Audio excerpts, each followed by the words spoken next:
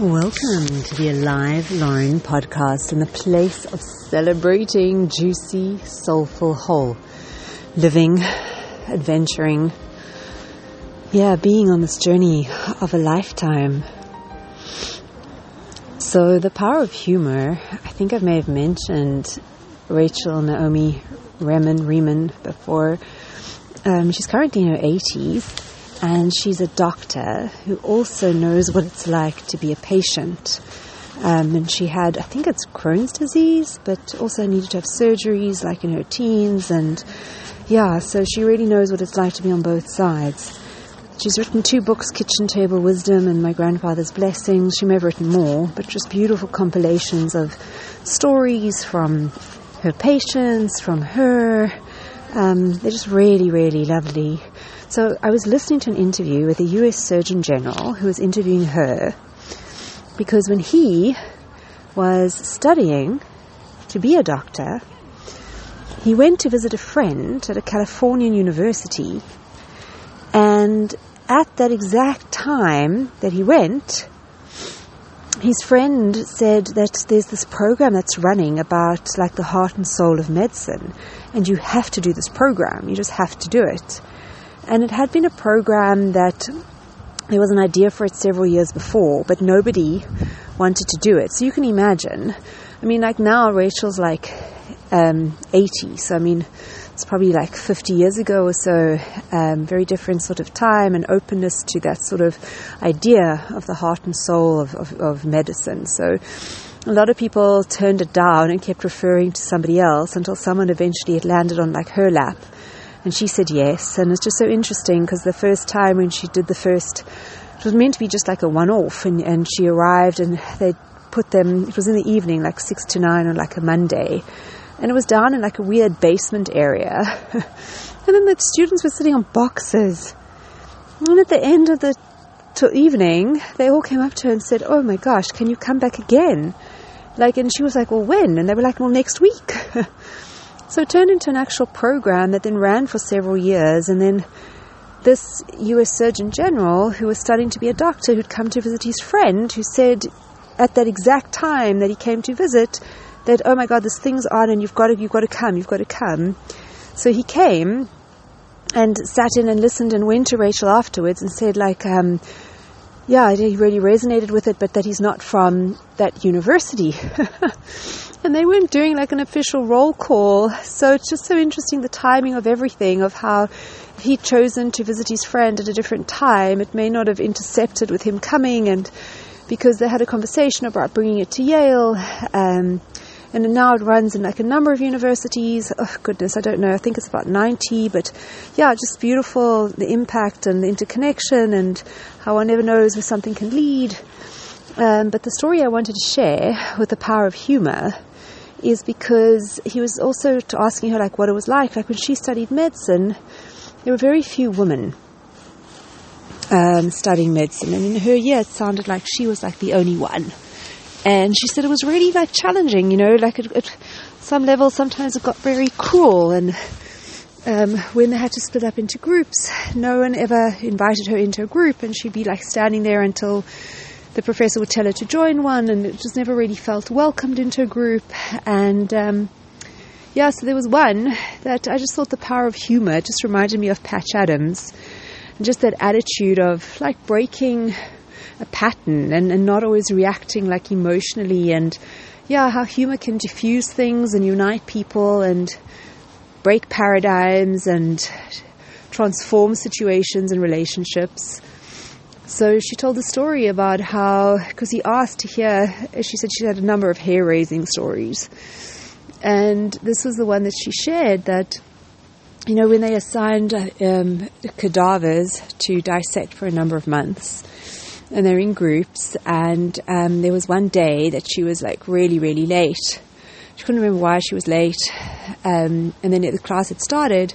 Then when she put her lab coat on, she put her hand in her pocket, she was like somebody had put a penis in her pocket, and something in her just kind of snapped, but not in a way that she overreacted emotionally. So in that moment, everyone had their eyes on her because everybody knew this had been done. and like this prank and seeing how she would react.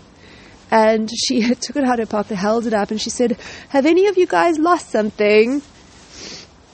And then, everyone just burst out into laughter, and she said it just shifted everything. And just how lightness, and humor, if we can kind of connect to that, and even in, like situations where people are trying to break you down, that humor can not only be a saving grace for us individually, but also can transform dynamics of a group, and can break tensions. And so that's really what I took away. And it was like one of the most profound stories of that, like as I was listening to her, that I was wow. And I mentioned the power of fasting. So also recently, I injured my foot not knowing how, and it got really bruised. And with the idea of fasting being that it triggers our own like internal doctor, I just find it so phenomenal. And to do it with an intentionality of a reminder that, there's no real satiating answer on the outside. It's really about just clearing and dealing with ourselves on the inside, and clearing our blockages and taking responsibility and doing the inner work. Because anything on the outside is like a temporary fix. It can, goodness me, it's like if somebody feels lonely and then they get into a relationship because that person like distracts them or allows them to be distracted from a feeling of loneliness. They haven't really addressed, because the thing is, like ultimately, like if all energy's flowing beautifully inside and there are no blockages, and there wouldn't be a sense of loneliness. There'd be a sense of fullness and okay and being, whether we're on our own or whether we're with other people. So then you're with other person to share your fullness, not because you feel something's missing that someone else has to fill.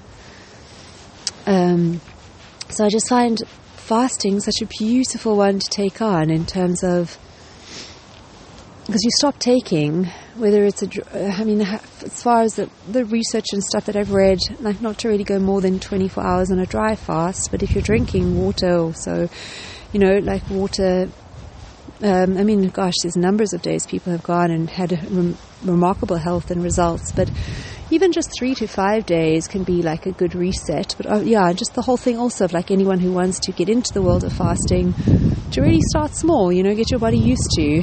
So the things that I just love most recently about it, it's just that reminder of going within. That all our resources are actually incredible, that the body is designed to be adaptive and responsive, and to handle challenging situations, and to handle when it's put under stress of no food or no nutrition. And I just think, it's such a beautiful metaphor and muscle to practice. And also, like one of the doctors was saying, it deals with addiction, that today so many people are just addicted to food and addicted to eating constantly. So like our bodies in years gone by, when there wasn't food, and then we had to go out and find food or hunt food, you couldn't be suboptimal. You actually needed to be more optimal in the situation of lack of food. And it's incredible, these switches that get turned on, that the body like self-digests, it uses itself as like a resource now, and how there's all these stores and things that it's done to prepare for if there's a situation, and how it actually like breaks down unoptimal cells and things to optimize everything for peak function. It's amazing. I think it's BDNF.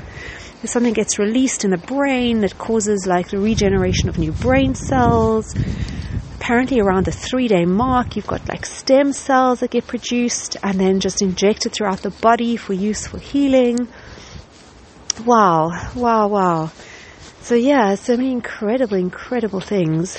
So I really have been resonating with the idea of it being a practice of resilience and adaptability, because you're switching over from, whether you're metabolizing carbohydrates to ketones, which are more like fat-based, but just, getting the body to remember its capabilities, and it should have that flexibility.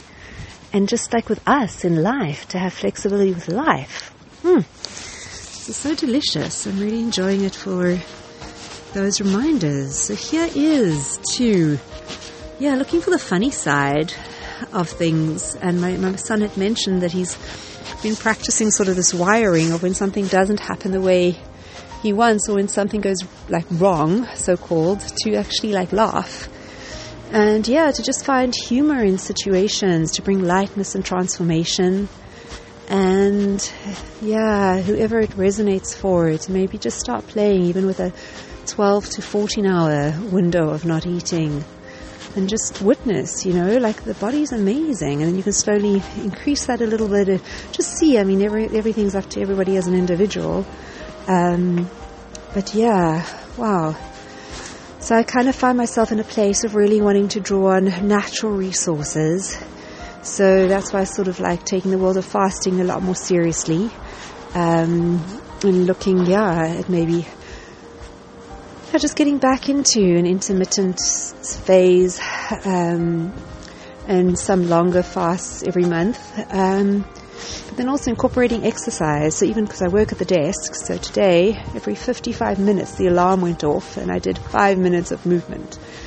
Because it's also like, spoken of as being like an antidepressant. And so it's interesting, the mix of everything. So on the last little note, also one of the guys, the doctors, was talking about with community and feeling a sense of belonging, that patients who have like heart surgery and have people who come visit them actually heal faster and get booked out faster than people that have no one. So it's such a mix of so many different factors, our health and well-being. And so happy adventuring, precious heart. Until we meet again.